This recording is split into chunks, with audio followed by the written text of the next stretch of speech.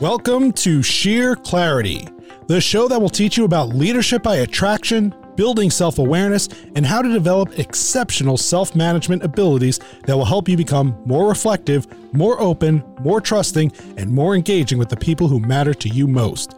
In other words, make you a better leader. Head on over to sheerclarity.com where you can learn more, subscribe to the show, and connect on social media. And now, here's your host, J. Kevin McHugh.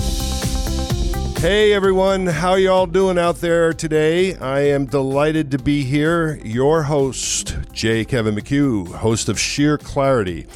We are having a great time just producing podcasts about you as a leader. We're getting lots of great feedback, lots of opportunities and topics coming up for the future. Today's topic is going to be a lot of fun because we are going to talk really a lot about a very important guy in this whole operation. His name is Matthew Passy. And Matthew has signed up to be a guinea pig for the use of a behavioral assessment, which is going to tell us everything we wanted to know about Matthew. You've already been learning about him, I'm guessing, after listening for a while. By the way, let's say hello. Hi, Matthew. How are you doing, buddy? Are you ready? Hi, Kevin. You know, I thought this was a great idea last week that I'll do a personality assessment. And now that the results are in and we got to talk about it, I don't know. No, this will be good. I don't know either. I mean, I really don't know. This is like really going to be interesting for sure. Yeah. So, let's do the context real quick here. So in my coaching work, I know people are made up in a certain way, and there's a lot I've learned in the 25 years of doing this. It's more than just some kind of DISC assessment. There's a lot going on underneath the hood of every human. But the assessment itself has been in use for a long, long time. Some of the original work around personality assessment goes back to the 50s. A guy created what I think he called it the PF16, the personality factor 16. And he ends up essentially going through the dictionary and grabbing all the descriptive adjectives that could describe human behavior. And he starts trying to put them into buckets, so that he can begin to see, are there distinct kind of patterns and groupings of words which continuously define the same thing. And that's where he ended up with his PF16. There were 16 categories. As time went on, others came along and they refined it. And now they have it in 4 constructs. And those 4 constructs are natural in the way they occur. And there's 4 more the way you perceive. In the assessment that Matthew gave, we added, it's a 2-part assessment. In addition to his personality behaviors, which is how he likes to roll, we also snuck in there some work by a guy named Edward Spranger, who was interested in what motivates people, like what are the underlying value systems and beliefs that they hold. And so when you put together a person's behavioral predispositions and wiring, add to that the influence of what they value and hold important, you can get a pretty nice picture of where someone's coming from. Call that your true north, if you will. So when we were talking about this, Matthew, a while ago, and we said we should do an episode on it. And then, of course, last week we said, let's pull the trigger. You decided to do this. We're going to try to do this podcast 25 minutes as we normally do. So I'm going to kind of run you through, for the audience's sake, just what I normally do. I mean, this is what I do when I go over a profile. And I think we should just dive into it. One thing I thought was interesting about the assessment, and I want to just add this caveat in advance. I talked about how I'm concerned with personality assessments that in behavioral assessments that you're self-surveying. And so people tend to not falsify, but, it's tough to evaluate yourself fully, transparently, and honestly. And I thought the way that this was laid out was done really, really well. With the exception of the one frustration is it would ask a question, it would give you 5 terms or phrases or something, and you would rank them by most likely to least likely. And I found that there were a few questions, I can't remember exactly, where, I would look at all the answers and be like, well, that's least likely, but that's still very much likely. And so it was frustrating to rank something that I knew was important to me, but was still 5 on the potential list of characteristics. So that was one piece that I thought was just interesting. And, I don't know, it probably doesn't change the results or how you're going to look at it, but no, I just thought that was something that stood out to me. And it also actually is a reflection. I like that response to doing it. Not everyone has that. You did. Like, the way your mind is working and the way you're wired, you would pick that up. Yeah. There was a dissonance there that was showing up for you and like triggering you to process it. And that was like kind of a funky feeling. There are other people who never have that feeling.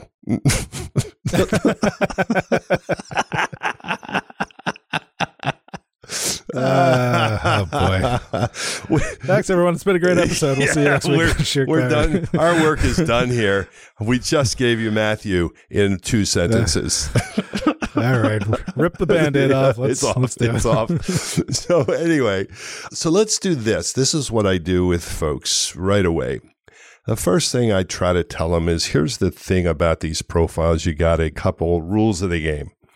You can't have a good one or a bad one. There's no value judgment around this stuff. They're just profiles. They're just data that a pretty well-tested and validated system has produced. There's the data. There's the stuff. And there's no great profiles and no crappy profiles, no super this, super that. They're just profiles. So I don't like anybody getting in a box. Now, with that said, if you have a behavioral disposition or predisposition in the world of work, it just makes sense for you to sort of be in the kind of role where that predisposition works to your advantage, meaning how you roll is also very close to what is required in the work. As a consequence, you just behave naturally and you end up getting success. It's only when you're fighting against your natural behaviors that it becomes a problem. But there's no perfect job and there's no perfect profile. So almost everyone has to work through some conflict. It's just a question of whether it's 20% of the job or 80% of the job. It makes a difference. So first things first, no good or bad profile. And the second thing is you're in charge of whether or not it's accurate. It's that simple. It's that basic. This particular report, this is done by a company called TTI, Target Training International. I've used a number of these over the years. There's the DISC formatting is used by many, many, many companies, and they have their own way of writing the reports and their own way of administering them. And actually, the reason I use this product is I've used so many of them. The report writing for these guys is exceptional. When people read the instrument, for the readers, they don't know this, but I think Matthew has about 47 pages to read through here. And so we keep taking the same data and reworking it into tactically useful formats. How to communicate, how are you motivated, what are your conflicts, what are your weaknesses, all that stuff. It's just laid out page after page in a lot of different ways, just so you can consume the info from a lot of different angles. And with this in hand, you don't need any special training. You can just read it and work through it and make a few notes. And with that said, I usually ask the first question after setting the stage, how did it sound to you? When you read it, did you identify with its validity? Did it seem to capture you as best you understand yourself? Yeah. And I've been doing a lot of introspective looking at myself lately, and it pretty much nailed it. I mean, there wasn't much in here that I looked at and I said, that's way off base. I don't necessarily like all these things about me, which is it's a different issue. No. But they're not wrong. Are you telling me you're not buying into me telling you there's no good or bad profile? Come on. No.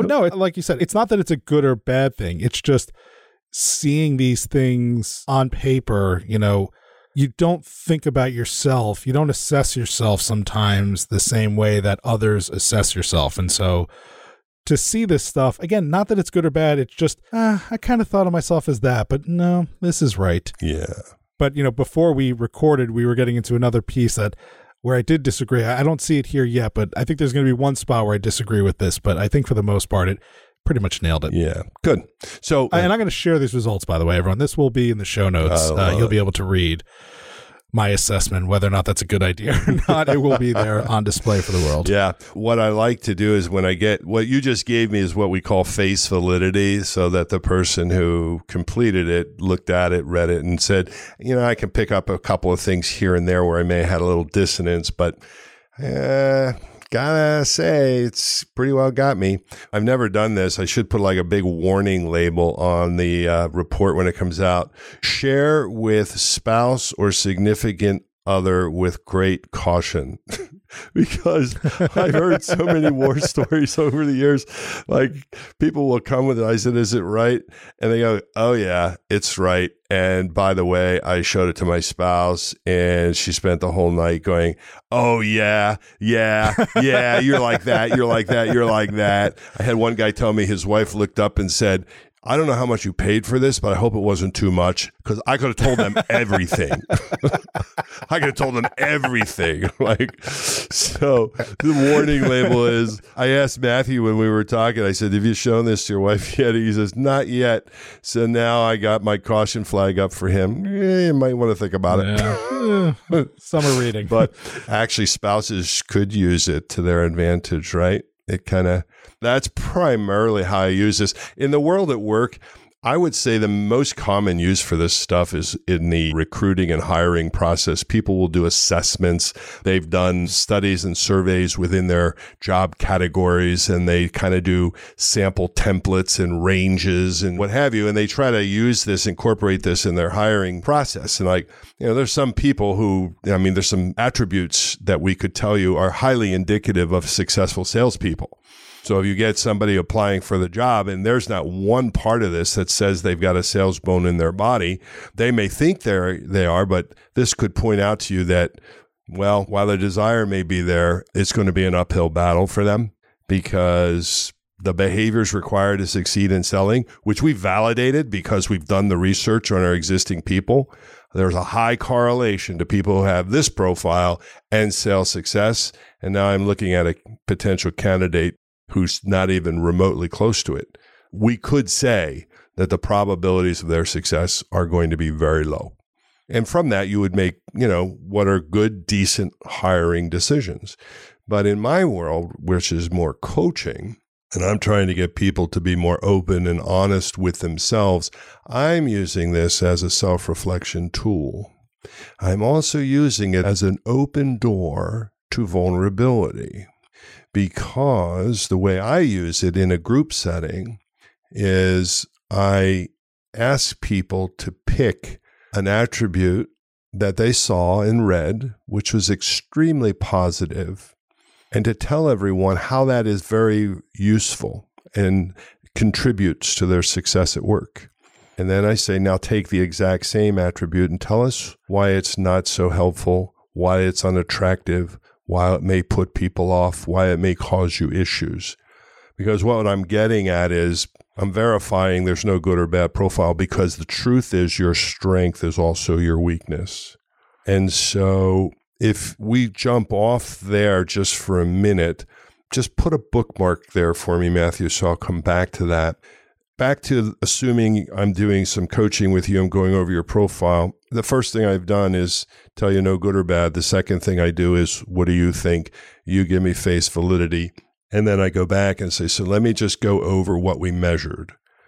And I take people through this graphical data representation, which you can find if you page back to like page 22 or 23 of the report. You'll see this bar chart. It's a graph. It's on page 22. Mm-hmm. And that graph is basically the bell curve at 50%. It's stood on its side.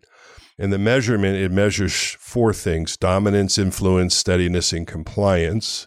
And it measures the extent to which they are present or absent, both naturally and in some form of adaptation. And the way you read it is, my natural profile is my home base. That's my core, my motivation, my behavioral preferences. I jump off from there. That's where I operate under pressure. That's where I'm most comfortable. That's where my behavior is predictable. And then on the other side is this other graph called adapted. And you look at the adapted and compare it to the natural for the purpose of saying, what is it I'm trying to adjust? Like, why do I perceive a need to adjust? And the one on the right, the natural graph, isn't going to change much. By our mid-20s, combination of your early growth environment and something genetic has caused this to solidify. And longitudinal studies, doing these over and over again, you won't see that change much. If you did, the instrument would be completely and utterly useless for us. We couldn't use it because if you get a different report every single time you do it, well, where were we going to predict anything, right? Mm-hmm. So we pretty much know that this hardwiring is firmed up by the mid-20s. The adapted style changes all the time. It's always moving. And if you take a look at, Matthew's report, he doesn't show very much changing between one side and the other. What I'm saying there is this guy is in a good comfort pocket. He's not under a whole lot of pressure to sort of change or adapt or sees any need to be more or less of what he already is. The differences that are there on the report are just not even worth mentioning. They have no statistical significance. A couple of points here or there. So what's useful in this particular case for anyone, if there's a huge disparity between adapted and natural, there's a pretty good chance that person is under stress. Because here's the way I am naturally, and then I look over here to this other adaptation, and I'm trying to stretch way out of some other zone. Maybe it's a naturally introverted, introspective, analytical person, and somebody put them at the customer service desk where they have to greet people with a happy face and a smile, and adapted style is this huge yellow bar of influence. And, oh my God, that's not their comfort zone. Then question is, can I put them on the front desk and expect them to succeed? For a day or two, maybe a week. But if that's a job every day, 7 or 8 hours a day, it's going to be exhausting. Notice I don't say they can't do it. They could. Teach them how to smile, teach them how to look up, in other words, what is not a natural behavior, I'll teach you what that looks like. But then you're using the force of your will to act that way because that's what you need to do. Well, that takes energy. It takes a lot of energy, and eventually it tires you out. So the more changes you need to make to be successful in the work, the harder it is. And in this case, I don't see big changes. So now I can tell you what those 4 constructs are. Dominance is the red one, influence is the yellow one, and steadiness is the green one, and compliance is the blue one. And everything that's above that 50% line, we say is presence. So you have a high presence of influence and a high presence of steadiness. And then you look down below and you'll see a lower presence of the dominance and a lower presence of compliance. So based on the absence and the presence, we get a profile. And each of those constructs means something different. Dominance is about autonomy and control. And people who have high amounts tend to be assertive and confident, bold and daring. And people who have low amounts are more supportive and accommodating, collaborative. In the influence, it's a measure of the social orientation. When it's like you have, it's very high. And then it's a very outgoing, people-oriented. It's very expressive, very enthusiastic and communicative and warm with people. And if it's absent, it's very introspective. Those are the difference between introverts and extroverts. And the green is a measure of pace. Like people with high amounts, the way you have, are very methodical and systematic. They move slowly because they like things in a sequence. They like to have order. They like to have some kind of understanding of what's coming next. People with an absence of that trait are very frenetic and very high energy, very fast-paced, moving, darting. And then over here in the compliance side, that's attention to detail and the need for real precision and order and correctness. And you have an absence of that, which means you're not overtly a naturally detail-oriented guy. You will get details down to the point that it's helpful in your job, in your work, but you don't sweat them. So if I step back from this whole thing, I have a fairly outgoing, highly empathetic, calm, even demeanored guy who's supportive and caring and accommodating and who doesn't, get mired down. He's big picture, likes a degree of this sort of let it fly. I'll figure it out. Mellow might be the word at some point, only until the reverse of these traits comes in. When are you not mellow? When you're not pleasing people. You're not mellow when somebody is picking you apart on every error and every mistake. You're not mellow when somebody is cracking the whip, hurry up. And you're not so mellow when people are not being kind and considerate. And they're not giving you time to digest what the game plan is. So in the end, no perfect profile, just profiles. And that's quickly what's going on with this. Those are the predominant traits. I said there was a second set of measurements, so I'm going to swing to those very quickly. Okay. Go back all the way down to the pages 26 and 27. These are the general characteristics of your motivations, the why of how you behave. And when we take a look at them, there's 12 driving forces. You have 4 primary: objectivity, command, structure, and selflessness. These are basically belief systems, underlying value systems that you, first and foremost, when it's looking at your surroundings, you're a very functionally driven guy. I'm not, necessarily worried about the artistic merits of it. I'm worried about its functionality. I was in the office furniture business, and there are people who designed offices to make statements and to have some kind of feeling. And the designers were extremely good at looking at harmonics and form and function. And they were able to take something that they believed about the person who owned the space and communicate that in the way it looked. And its design actually communicated something. I have an architect client, and the work that they do is stunning in its nature. But part of why they're so successful is that they create every single project based on an intimate connection with the client and who the client is and how the client wants to express their space.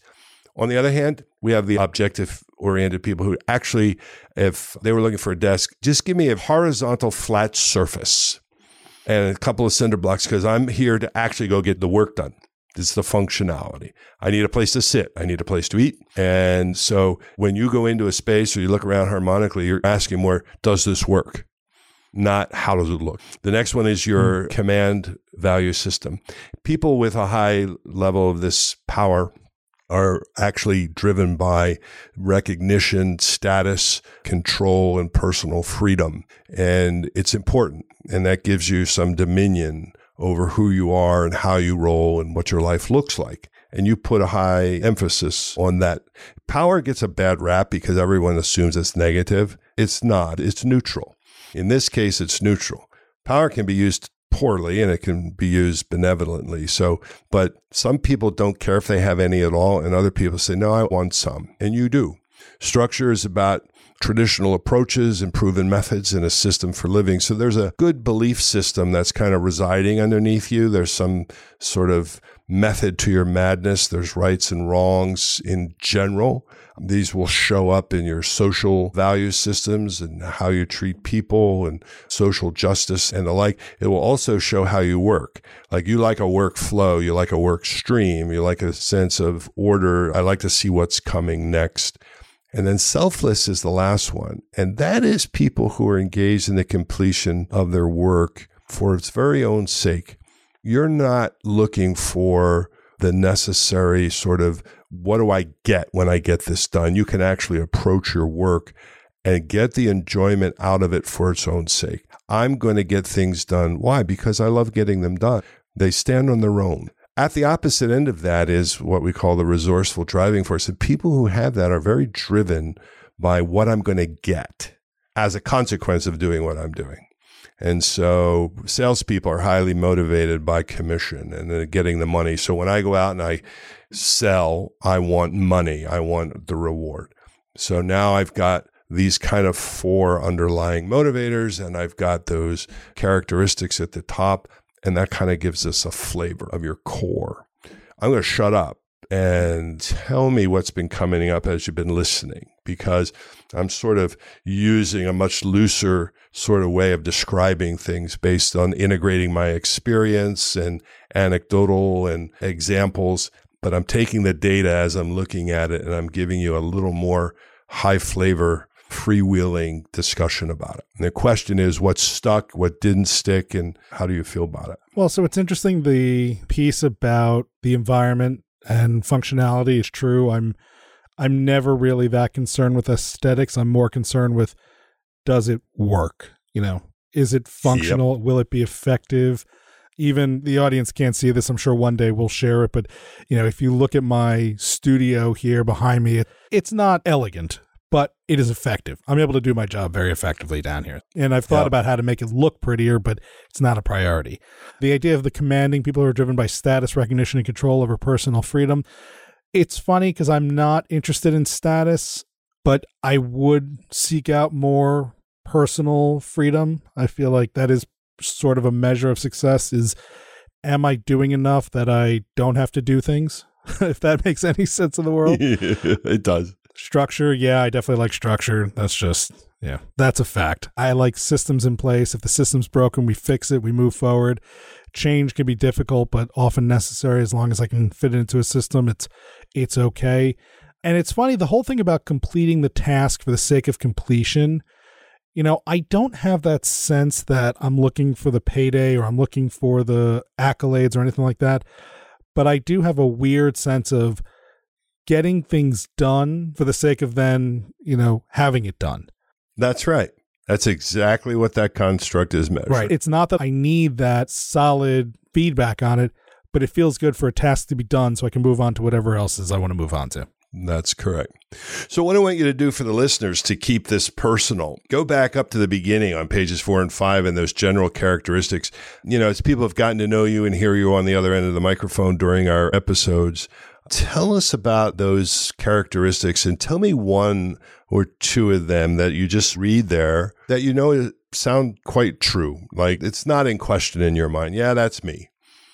And then tell the listeners how that brings goodness and the positivity behind it, and how the exact same thing actually has a negative side or a challenge to it. Well, the first 3 sentences right off the bat are, family oriented.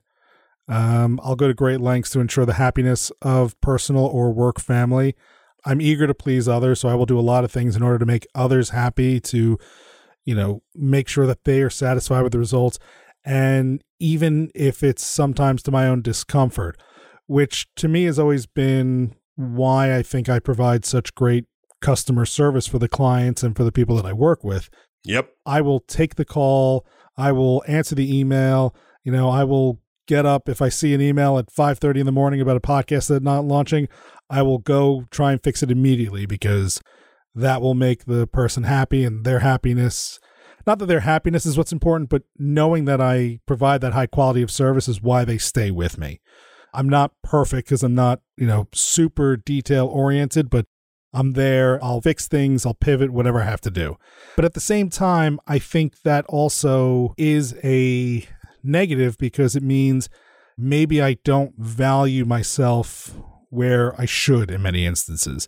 And maybe I give away too much, or, maybe I am too flexible. When clients say, well, but can you do it this way? And I really don't want to, but I'll say, sure. Because I'm always looking for that other's happiness, I'll often bend over backwards in a way that might be uncomfortable and problematic and, stretch myself thin. So I think that's a great place to, sort of come to the end of this. What you just did was, I thought, a beautiful synopsis about how using a behavioral assessment can help you understand there is no perfect profile. And your strengths are absolutely beautiful in the world and useful to what we do. I certainly am the beneficiary from the time we've been working with each other of that exact thing, your desire to please, your desire to do it well for its own sake, like the quality of what you do. You're just one of those guys who cares because that's important by itself. I actually have found it very wonderful. And then at the same time, that you risk being taken advantage of, or you risk losing a sleepless night because you're trying to make somebody happy who's never, ever going to be happy. You might be chasing that and it's going to be exhausting, or you might worry way too much about what other people think of you, even though you would like to present yourself as, I don't care.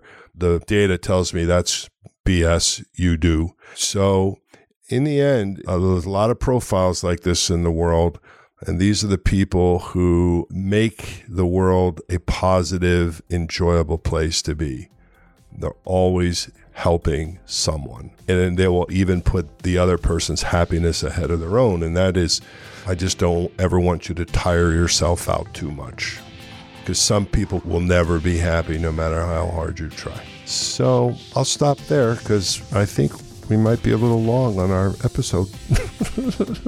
Yeah, we did go a little long, so I'll skip some of the formalities and just say, if you want to read my personality assessment, I'm going to make it available in the show notes for this episode at sheerclarity.com.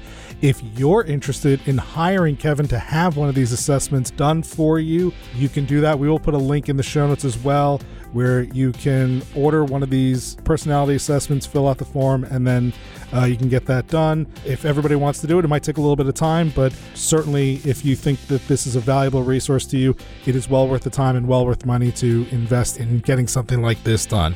As always, we just want to thank you for joining us here on sheerclarity.com. We implore you and invite you to join us next week, where you will get just a ton of great information and resources that will help you become the consummate leader by attraction. Learn more, subscribe today, follow us, connect with us, all of that at sheerclarity.com. He's J. Kevin McHugh. I'm Matthew Passy. We'll see you next time on Sheer Clarity.